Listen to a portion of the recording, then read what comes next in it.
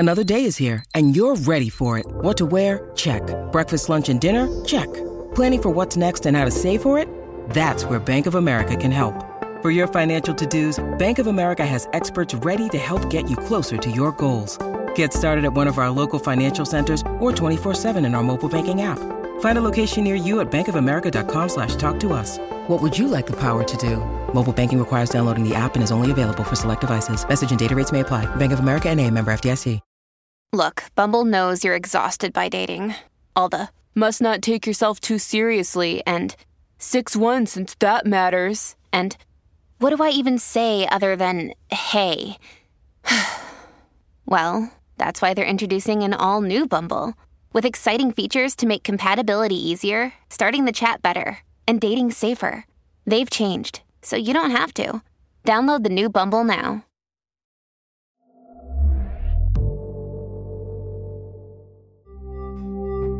Realm presents Dark Heights, Episode 7.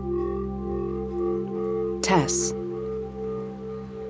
The change in the weather was a springtime sudden mood swing. No one was ready for the rain. A few years now in LA and in the mountains, we'd had hot, dry spring seasons, followed by forest fire summers. This year, there had been a few more showers in the evenings than we were used to. Then, one afternoon out of nowhere, the sky filled with clouds that seemed to have gathered in a moment before a storm of biblical intensity opened up over Park Heights. I was at Mrs. Markova's house, halfway through my Green Machine Workdays delivery route, when the downpour started. I sat with Mrs. Markova at an uncomfortable wrought iron table and chairs in a little atrium addition at the side of her house where the walls and roof were greenhouse glass. We drank apple tea from delicate porcelain cups ringed red-brown with ancient stains. She had been telling me a story about her circle of bohemian artist friends in Moscow in the 60s. This was before she had defected to the U.S., a story that involved an awkward amount of casual sex. All at once, the rain was hammering down on the atrium glass, and we couldn't hear each other even if we shouted. We retreated to the kitchen, where Mrs. Markova poured out 2 small glasses of vodka, one of which I would refuse, as usual. "I like this rain very much," she said, drinking down first her vodka, throwing back her head as she did it, then doing the same with the one she had poured out for me. "It makes me think of a poem. Do you know this poem? Je suis comme le roi d'un pays pluvieux, riche, mais impuissant, jeune et pourtant très vieux." I knew that Mrs. Markova had been a famous poet in Russia, and in the U.S. as well, after she and her husband had come here. "Did you write that?" I asked. "In French?" She smiled. No, that's not me. It's Baudelaire. The poem says, I am the king of a rainy country, rich but powerless, both young and very old. But it sounds better in French, doesn't it? Everything does. There was a brief lull in the conversation, and I took my opportunity. Unfortunately, Mrs. Markova, I really have to go. I've got a few more deliveries, and you've put up with me for too long. Backwards, of course, she said. It is you putting up with me. Not at all. And thank you for the tea. Before I could get away, she took hold of my arm with surprising strength. She really was a tiny woman, but it was like there was more force of life in her than in most people. You have not told me about meeting a boy. I blinked rapidly. How did she know? Well, I said, nothing's really happened yet, but I guess I did meet someone. Ah, I knew I was right. I thought, today Tess is different. There is more lightness in her. I laughed. I like him. We're going on a first date, more or less, tonight. Oh, yes, she said. This is very good. So good for you. I'm happy. As long as you're happy, Mrs. Markova, I thought sarcastically, an uncharitable thought that I shook off, instead saying, It's been a while. I'm a little nervous. If you are nervous, he is terrified, she said. I doubt that. He's a cool customer, this one. She gestured at me, head to toe. "You are a lovely, perfect girl, even if you think maybe not so much.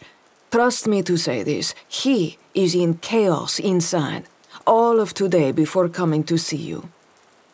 Yeah, I nodded. "You're right, he'd better be in chaos inside." "There, now that is acceptable attitude for first date," Mrs. Markova said, sounding pleased with herself. My next delivery of the day was the Mayfair bed and breakfast. Actually, Mona had mentioned them that morning, Jenny and Karen. Apparently, Jenny had called in the day before to cut their order in half, and she had sounded miffed about it, so I was supposed to do a little spying to see what was going on. I think I had suggested to Mona that she just ask Jenny herself, but Mona had shaken her head and left me to my work without another word about it. I recalled there was some kind of history between these three women. Small towns. You can't escape the melodrama. I drove cautiously through the crazy rain from Mrs. Markova's house to the bed and breakfast. The roadmaster wasn't always my best friend in bad weather. Thankfully, Jenny and Karen's place has a veranda out front where I took shelter after lugging the box of groceries from the back of the car to the front step. Jenny answered the doorbell, which was odd. It was always Karen who came to the door, to the point that I'm not sure I'd even met Jenny before. Except that Jenny said, "Hi, Tess," to me like we'd known each other forever. I gave her the invoice, and she gave me cash for it, plus the usual generous tip that I always felt like giving back to them. "Everything okay?" Jenny said to me. "Oh, yeah, of course," I said. "Okay, see you next time, Tess," Jenny said. I was turning out to be a complete failure as Mona's spy. Oh well. "Mona wanted me to ask you something," I said to Jenny before she went back inside. "She did? And what would that be?" This wasn't going well. "Just that you've cut down on your order." I had hit on a business angle as a line of inquiry, and I went with it. "She just wants to make sure you're happy with us, that everything's going okay." "I see," Jenny said, nodding slowly. "Well, Karen has an old friend staying with us for a while. We decided to cancel our bookings and take some time off from bedding and breakfasting, just to visit." Jenny seemed to read my mind and head me off before my follow-up question. "No, it's not anyone that Mona knows. Like I said, it's an old friend from before Karen moved out here." Jenny's tone of voice was becoming increasingly terse, and I was becoming thoroughly mortified by this whole situation. "I didn't mean to pry or anything," I apologized meekly. "Just tell Mona not to worry. It's not her place to worry, not for a long time now. Bye, Tess." And she turned back inside, closing and locking the door. Heading back to Beach from the B&B, I thought I saw the Severins' black Mercedes turn down Mayfair Street, but someone cut me off as I pulled up to the intersection, and I lost the Mercedes, if that's even what I'd seen, into the interruptive rain that filled the rearview mirror. Could be Will Severin, I thought, or Mr. Severin, Marius, or even Lina on some errand in town.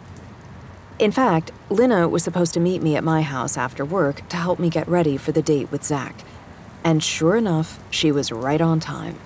The sleek black Mercedes with its tinted windows pulled up at 5:30 sharp, and Lina rocketed out of the back seat, holding a plastic garment bag over her head as she sprinted through the rain to the front door.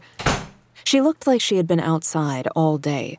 Her hair was soaked, her cheeks held high color, her eyes were fever bright. I wanted to ask her what she'd been up to, but she thrust the plastic garment bag right at me, and my train of thought derailed. "Here," she said breathlessly. "It's for you." "What is it?" "For you to wear, dummy." The last time I had seen Lina had been the night of our quest to get drunk, the night that concluded at Crazy's, when I had agreed to go out with Zach. I remembered, just then, seeing Lina again, how she had run out of the diner after the older black man who, apparently, had been giving her some kind of tarot card reading. Zach had said, "What exactly is happening right now?" as we watched her confront the tarot reader in the parking lot before the man eventually turned and walked away, leaving her standing there alone. I had gone out after her. She wasn't upset exactly, and I didn't know what had gone on between them, but I thought she seemed freaked out by what had happened. There was an overcharged brightness in her eyes, and I saw that her teeth were chattering. "I have to go home," she said. "Right now." "I can call us a cab," I said. "But Lena, what's going on? Are you all right? How long will a cab take?" "A few minutes at least. I'll call one now." She was shaking her head rapidly. "I can call my driver instead." And just at that moment, a taxi with its lights on cruised us on Beach Boulevard, slowing down. I hailed it, and Lena got in, and that was it. I made my way back to Kevin Cho's, where my car was, and I crashed at his place, after, I'll admit, having a few more beers with Kevin and France and the guys from White Mask, who were nowhere near finished their night of inebriation and were disappointed that I'd somehow let Lena slip away from them. Lena, in my house a few days later, took off her coat and boots and followed me into my bedroom. My mother wasn't home. I would have guessed she was at the wellness center, doing whatever it was she did there. I felt awkward with Lena just then. There was a disconnection between us. She had never explained to me what had happened at Crazy's, and she didn't seem to be aware that anything needed to be explained. In a way, I didn't even want to know. Maybe I was already taking on Zach's unconcerned attitude about Lena, about her peculiarities, that it was just her, it was just who she was. You couldn't take her anywhere, Zach had said at the diner. She just gets into trouble. And I'd already decided that Lena needed, more than anything, a friend who'd accept her without much inquisition into why she was the way she was. Still, I couldn't quell the curiosity. "Come on, take it out already. Put it on," Lena was saying impatiently. "I want to see how it looks." "You shouldn't have got anything for me." She shrugged. "I saw it in the store and knew it was right for you. At least, I think so. I didn't even consider not getting it." I took her gift out of the garment bag. It was a long-sleeved, lace-patterned blouse with a high collar, the color of a deep red sunset. I shook my head. It was exceptional. Probably worth more than every other piece of clothing I owned combined. "Wow," I said. "I know. Try it on." Something occurred to me. "I haven't seen you in anything, Lena, other than something a model would wear, except for that night you were out with Dylan and Zach." She grinned. "Dylan told me we were going to a movie. I've never gone to a movie. I decided to dress down." "I thought you had made your own clothes." "So I overdid it as usual, but you're stalling," she pointed out. "Try on the blouse already." I felt that once I put the blouse on, I would never take it off. And true enough, once it was on me, it looked like it had been tailor-made for me. Just for me, it was that perfect. Both of us admired the blouse for a long time. I turned around to have a few angles at it in the full-length standing mirror that occupied a corner of my bedroom. "You know I can't accept this, Lena," I finally said. "Then just borrow it." "It isn't your size at all." "I'll return it to the store when you give it back." "I just love it." "Exactly." "Lena," I said. "You have to wear it. Look at it. I won't let you leave without it." "Lena," I said again. "Thank you." She paused. "You're welcome." "It's generous of you, but I don't want you buying me things like this. You don't have to." "I wasn't trying to purchase your friendship," she said with a sudden bitterness. "If that's what you're trying to say." "That's not what I meant." "Well, show me what you're going to wear with it," Lena said, moving abruptly past that moment of tension between us as if it hadn't happened. "I have to approve these choices." While we went through my wardrobe, with Lena vetoing nearly everything I brought out to match with the blouse, I decided to see if I could get some information out of her. "I was talking to Zach that night at the diner," I said, while I tried on the second pair of jeans for Lena to appraise. "He had a lot to say about you, you know." "Of course he did. Zach's been my brother's friend for ages." Lena shook her head. "Next pair. Those are ratty. Zach was really in love with me." That made me stop what I was doing. "Yeah," I said. "That's kind of what he said, too." "I couldn't reciprocate," she said simply. "You didn't like him?" "He's not my type." She thought for a moment. "Oh, it's bad that I said he was in love with me, isn't it? You're dating him now. But he was. Not anymore, but he was. I'm sure he's not now. He hasn't written me anything or called me or done those kinds of things for a long time now. He wrote to you? He did. Lina nodded. All the time. Love letters. They're really embarrassing. Can I ask you something? I looked at her. These sudden shifts in her thinking were sometimes hard to follow. Go ahead. Who would you say is your best friend? I considered her question. I think what you're really asking me is, why am I spending all this time with you? Don't I have 100 girlfriend besties I could have called over to my house to try on clothes with and share makeup tips with and have them brush my hair? You want me to brush your hair? Not really. But you're right. I'm not that close with a lot of other girls. Though I did have a best friend growing up. Her name's Iggy. Iggy? Lina echoed. Her name was Gloria, but everyone called her Iggy, even her mom and dad. Anyway, she's in New York now. She's in pre-law at Columbia, which is amazing, but she's focused. She's busy. We email, we call each other now and then, but I don't know, it's like everyone just scattered after high school. Everyone went somewhere different, went into their real lives, I guess. And we said we'd all be friends forever, but that was never going to be true, not even when we said it. I sat on the bed next to Lina. She was watching me closely, like she was absorbing what I was saying into some deep part of herself. And I've never hit it off with many girls. I don't know why. Guys just seem so much more relaxed to be around. Kevin and France, we really get along. They're not in competition with me for anything. They don't judge me. We can just be there, wherever we are. It's no big deal. I would love to be more like you, Lina said. Whoa, I said. Where did that come from? Lina started, then stopped herself. It's nothing. She looked down at the covers on the bed. I'm afraid that you won't like me if you get to know me. I am getting to know you, and I like you very much. She looked up at me. When she spoke, her voice was as plaintive as a small child's. Maybe I'm a bad person. Maybe I've done terrible things. Lina, I said, I don't know if someone's told you that or what's happened to make you think that, but I don't believe any of it, not for a second. You're good.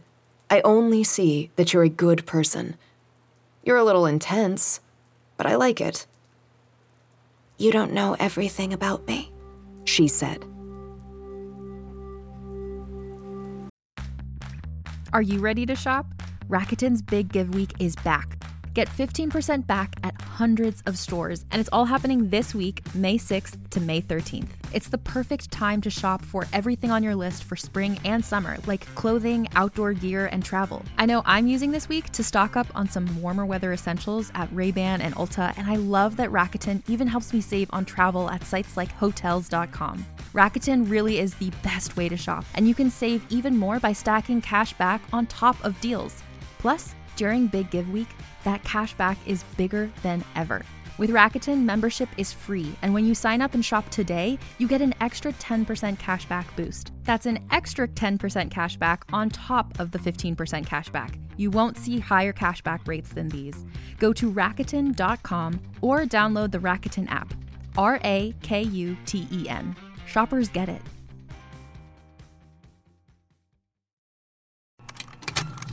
Contained herein are the heresies of Radolf Burntwine, erstwhile monk turned traveling medical investigator.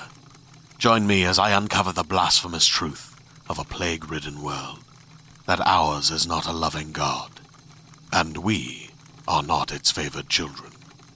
The heresies of Radolf Burntwine, coming January 2nd, wherever podcasts are available.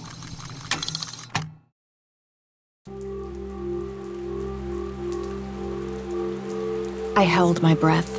The silence exploded. He shouted. I screamed.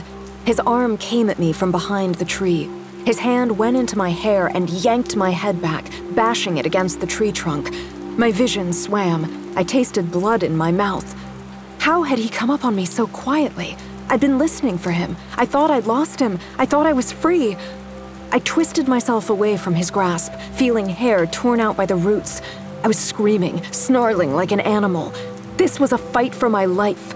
The knife, the black-bladed hunting knife, was in his other hand. It would cut me open now. Any moment now, I could feel its desire to cut me open. But I got away again. I looked back and saw strands of my hair between his fingers. He was circling out from behind the tree. I tried to move. I could hardly move. The blow to the head, or the fear, the paralysis of fear that flashed like lightning through me, pinning my feet to the ground. I was going to lose. I couldn't run anymore. Good, I thought. Good. Just want this to be over. I'm all jittery, he said. He was close. He was right behind me. I've got goosies. Just as I gathered myself to make another run for it, he took hold of me again, pulling me off balance.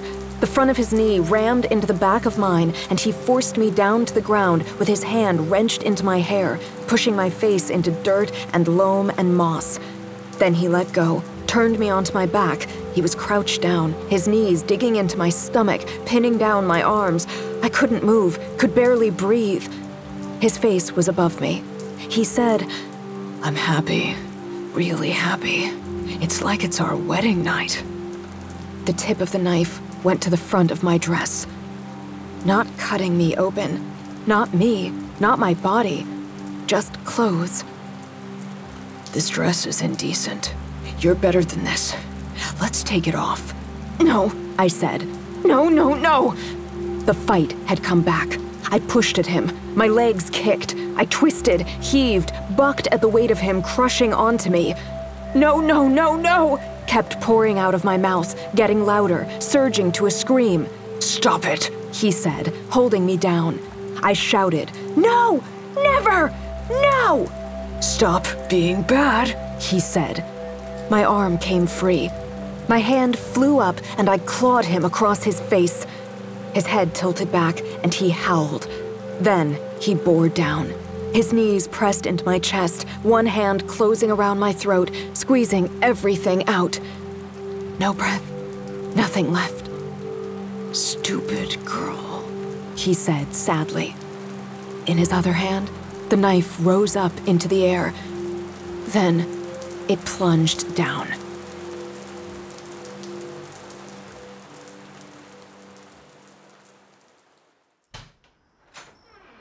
I opened the door. Zach was outside, his hands in his pockets, whistling tunelessly. His long hair was across his face. I wanted to reach out, pull it back, smooth it down. It stopped raining just for us, he said. Are we having a picnic in the dark? I said. I saw him take in the beautiful blouse Lina had bought for me. My hair was as done up as I ever did it. Blow-dried, brushed, parted in the middle to give it two loosened cascades that, right just then, had been artfully arranged to fall across the shoulders and down in front. That's, he said. Wow, you look... I'll take that speechless stuttering as a compliment. It is, he agreed. I slipped on my jacket, locked the door behind me, got into Zach's car. He was driving a nondescript Ford Taurus, nothing like the BMW race car his friend Dylan had been driving that night when I'd pulled over and interjected myself into Lina's life. Zach glanced at me in the passenger seat next to him. He smiled, but it was odd, strained somehow. He drove us to the restaurant he'd chosen. And so we went on our date. Dinner and a movie. It was excruciating. The whole time, I found myself double-thinking everything. What had happened to Zach? It was as if he just disappeared. We hardly had any conversation over dinner, and the movie, a romantic comedy, was terrible, and both of us sat in the theater, expressionless, silent, as people around us laughed wholeheartedly at the inane jokes and cliched situations. I knew that he liked me. Otherwise, what were we doing here exactly? I knew that I looked good and was game for some easy, fun flirtation. Throughout the night, I tried to draw him out with the little jabs I was getting used to in our interactions, and then I tried other tactics, asking him about himself, making sly observations about other people in the restaurant. Nothing worked. He responded, of course, and at times I thought the Zach I liked was emerging finally, but then he seemed to stop himself. He kept glancing at me and looking away. It felt like he wanted to tell me something, but couldn't start in on it. And I didn't mind. In fact, I liked it. The date was a dud, but I had relaxed myself into it. I even started enjoying, on some sadistic level, Zach's awkwardness and inability to get his charm working. So the movie was over. We were coming back to Park Heights from the ex-urban retail power center where Zach had driven us for our big night out at an unremarkable chain restaurant next to a multiplex cinema. The night was gorgeous, warm, inviting. It was like the rainstorm had scoured the sky completely clean. You could see stars. I knew what to do. "Are you up for more?" I said to Zach. He looked over at me in surprise. "Of course. Park us at Prospect Point, then." Zach's brow furrowed. Then he laughed. "I really didn't think you were going to make out with me after tonight," he said. There he was. I've never actually made out with anyone at Prospect Point. Seemed corny to be doing what everyone else was doing. Or you just never found the right guy to make out with? Was that a question? Maybe Zach had done this on purpose. Had he pulled himself back to give me the lead, to let me decide when to test the spark I knew was there between us? If that was true, he was the most emotionally intelligent man in the country. I was probably giving him too much credit. Prospect Point is a park on the easternmost edge of Summit Estates. It's a strip of green space that runs north-south along the side of the mountain at the top of Park Heights. You can park your car in the lot there and look out over LA, and, yes, make out with your beau. I think everyone I know, except for me, has spent some moments in a car in the lot of Prospect Point, had a cop knock on the steamed-up window, interrupting the occasion. As soon as Zach parked us there and turned off the car, I got out. I didn't even wait for him. I made a straight line for the boardwalk promenade that was built on the edge, where the hillside dropped right off. Zach followed behind me. Along the promenade, there was a wooden platform, an overlook, that extended out from the hillside, supported below by wooden beams angled up and anchored in the slope. Benches lined the outside verge of the structure. I headed right for one of these benches, sat down sideways there. Zach joined me. We spent some time looking over Los Angeles, distant below us, the city lights like a Milky Way mirror of the starred night sky above. Everyone called this place Coma Jump. We all knew someone who'd leapt off the edge of the platform, to kill themselves on a dare, I don't know why. Some of them died. A lot of them landed in the trees below, free fall broken by branches, winding up alive. And of those who lived, an unusual number of them were still in comas they would never wake up from. Finally, Zach said, "Coma Jump. Are you trying to tell me something about tonight's date?" "It wasn't the best, was it?" I returned. Zach let out a huge lungful of air that maybe he'd been holding in all night. "I don't know what happened," he admitted. "I've never felt so intimidated, ever. I didn't know what to say." "Why?" I said to him. "I was basically waiting all night for the night to start. I couldn't shake the feeling that, well, I can't believe I'm going to say this, but I feel like I'm in over my head with you." "You'll have to explain that." Zach got up from the bench.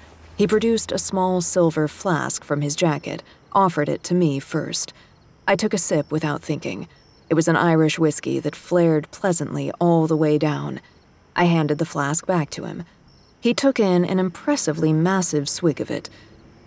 "God, I needed that," he said huskily. He flipped his hair back out of his face. "I've really only ever dated, I don't know, simpler, ordinary girls.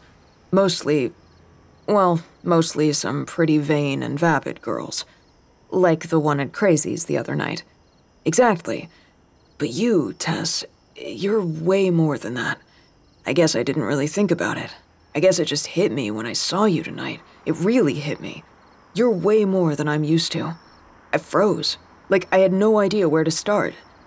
And, actually, there's something else." Go on. Did Lina maybe choose that shirt for you? I said. How the hell would he know that? That's exactly the same shirt that she wore once. He sighed. I see, I said. Although I didn't. Lina had some explaining to do.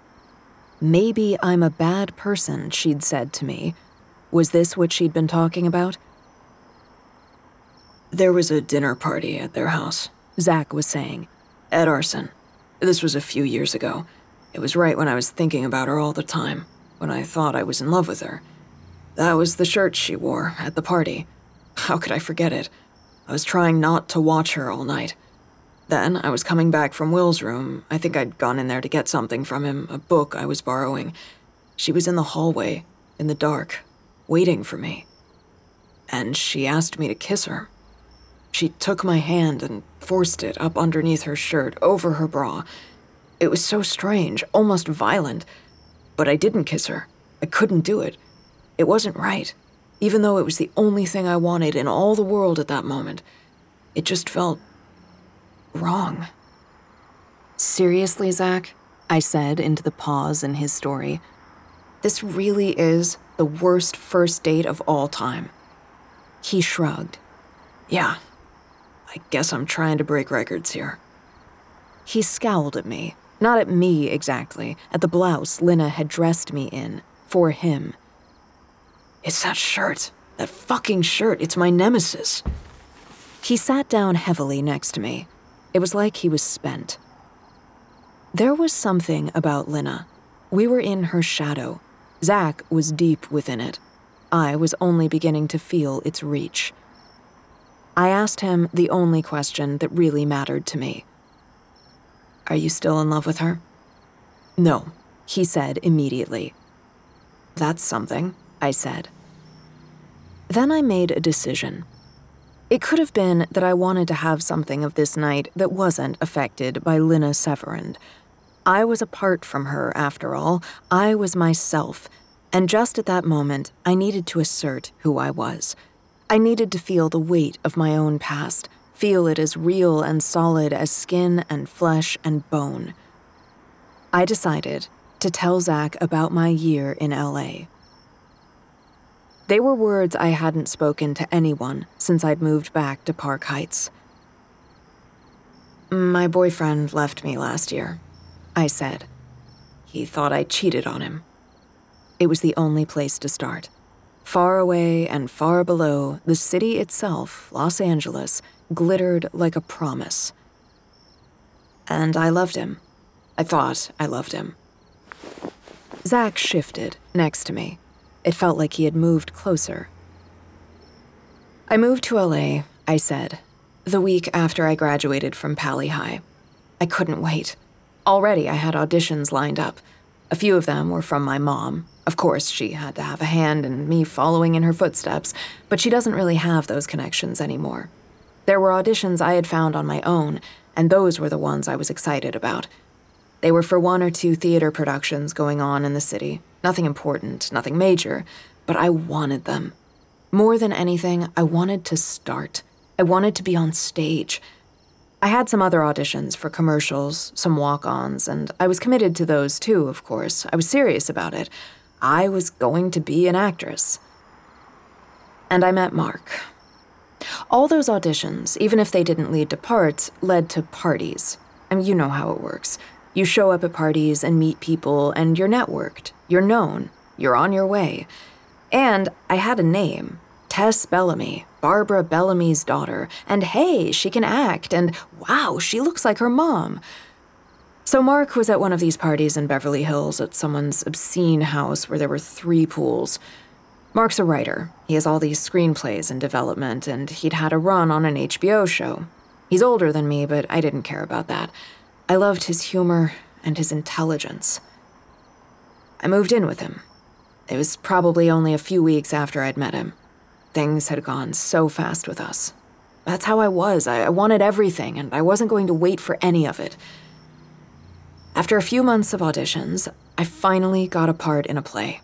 It wasn't well received, but I didn't mind. I loved doing it. I had to play a hooker with a heart of gold, but so does every girl at some point. It's a rite of passage. Then I landed a commercial. It was for home insurance. I was the professional at the call center, answering someone's hysterical emergency phone call with expertise and reassurance. It was all going so well. It really was. But I wasn't myself. I don't know where it came from, but all I could think about was making it, getting parts, being on film. Nothing else made me happy. I wasn't happy, I was driven. If I stopped to think about who I was, a year out from high school, how different I was from that other girl, she was me, but she was sweet, shy, and troubled, I looked back with hate in my heart. I wanted to erase who I'd been before. Mark was working with a producer on one of his screenplays, and I got a face-to-face with him. This was a younger guy in Hollywood, like Mark was, and these were the guys everybody wanted to work with. They were hotshots already, hands in all these different projects, the future of show business, etc. I met the producer for dinner. He wasn't what I'd expected at all. He was more like a fan or a nerd at a convention than some rising star Hollywood insider. He kept ordering drinks for us while talking at me the whole time about this part he had for me, a part in Mark's script. I was eating it up. And I was drinking up martinis, bottles of wine, shots of tequila. Of course, I wasn't even legal to drink. I was 18, but it didn't seem to matter to anyone. We took a taxi back to his place. I don't even remember agreeing to go back to his place. I kind of came to my senses on the walk up to the front door of his house in Malibu. I'd go inside with him, I decided, but I'd call Mark right away. I'd call another cab. I'd get myself home. Right inside the door, the producer grabbed me, pushed me against the wall, kissed me with, well, a lot of force. I got away from him, pretending it wasn't anything. "You've got the wrong idea," I said to him. "I've got a boyfriend. You know I've got a boyfriend because he's your writer." I was laughing like nothing had happened. Nothing was ruined. The producer grabbed my arm again, and this time he got his fingers in my hair and he pulled it hard, like he wanted to hurt me, like he was out of control. Zach made a sound. I realized I'd been talking straight through what I wanted to say without stopping, as if stopping would mean I wouldn't start again. "I got away," I said, and put my hand on Zach's arm. I got away. He wasn't a big guy, this producer. He wasn't that strong. I got away. I got home. By the time I got out of the cab and went up to our apartment, I had already convinced myself I'd escaped pretty much unscathed from it, from this inevitable thing that comes when you're 18 and there's power on one side, not your side, and you want what you want and the man with the power wants what he wants. I wasn't unscathed, though. The producer started telling everyone a different version of what had happened. In his version, I had begged him for sex, and he'd had no choice but to fuck me because I was insatiable. And later, when my mom's health took a bad turn, when I was alone in LA before I came home, it kept returning to me, what that man had done to me that night. I couldn't shake it. I couldn't get over it. I would lie on the floor of the apartment all night, not sleeping, staring up at the ceiling, and what happened that night happened over and over again in my mind. When I looked in the mirror, I could see the person I used to be in high school, right there, looking out at me, as if all the work I'd done since then to get rid of her had all been for nothing. And I realized I was sick. I had stopped eating. I wanted to hurt myself. And my mom was worse and worse. So I came home. Zach took my hand and held it, and I let him. I had done this without breaking down. I had gone right through it. I felt tears coming. Mark didn't believe me. He was so angry. It didn't matter what I said. I showed him the bruise on my arm from where I'd been grabbed, and still he didn't believe me. "Fuck him," Zach said. And he left me. I was finished. I had told it now. Except there was more. There was the last part, the end of the story, the rest of it. I wouldn't tell Zach about it. I wouldn't tell anyone. The rest of it unspooled inside me. Coming home to the old Park Heights house, all my suitcases by the front door, the quiet of the house like it was listening to itself. Outside in the yard, out beneath the trees that bordered the property, my mother stood there, out on her own, out in the dark. She was naked, and her body was shivering with the cold. I found a bathrobe in her bedroom and brought it out to her. "She's a whore," I heard her saying as I came closer. "Everyone tells me Tess is a whore." "Mom," I said, "I'm here now. It's Tess, I'm back." "I didn't raise her to be a whore," she said. "Mom, who are you talking to?" "Heinrich." She meant Armin Aufdernacht, the horror film director. No one except for my mother had ever been allowed to address him by his real name. "You know he's dead, Mom." "He's right here, honey." "No, he's not." She looked at me for the first time as I put the bathrobe around her. "Oh, Tess," she said at last. "Yes, it's me." "You poor thing." I started crying. "I'm home now, Mom." "You shouldn't have come back for me. You should go back to LA right now and show them what you're made of." "I can't." "Because you're just a whore." "Mom, please." "A whore and an ungrateful bitch. Let's go inside." "Don't touch me," she shrieked. "Get away." Her hands came at me like claws. She lunged forward. She took hold of my hair and pulled it as hard as she could.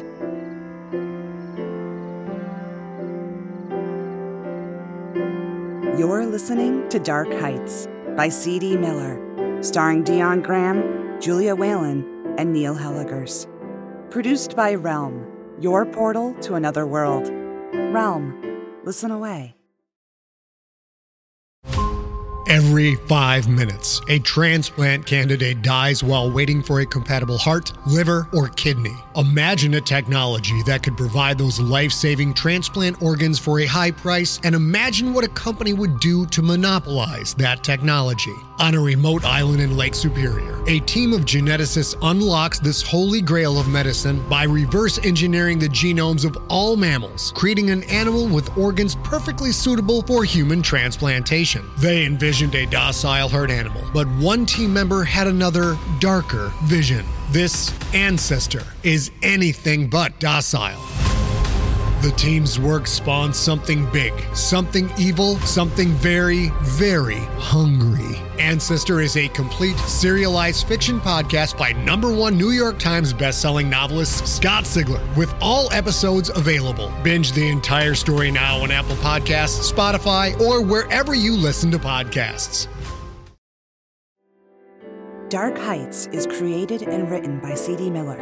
It is produced by Haley Wagreich and executive produced by Molly Barton. Audio production, sound design, and editing by Amanda Rose Smith. Original music by Chris Miller.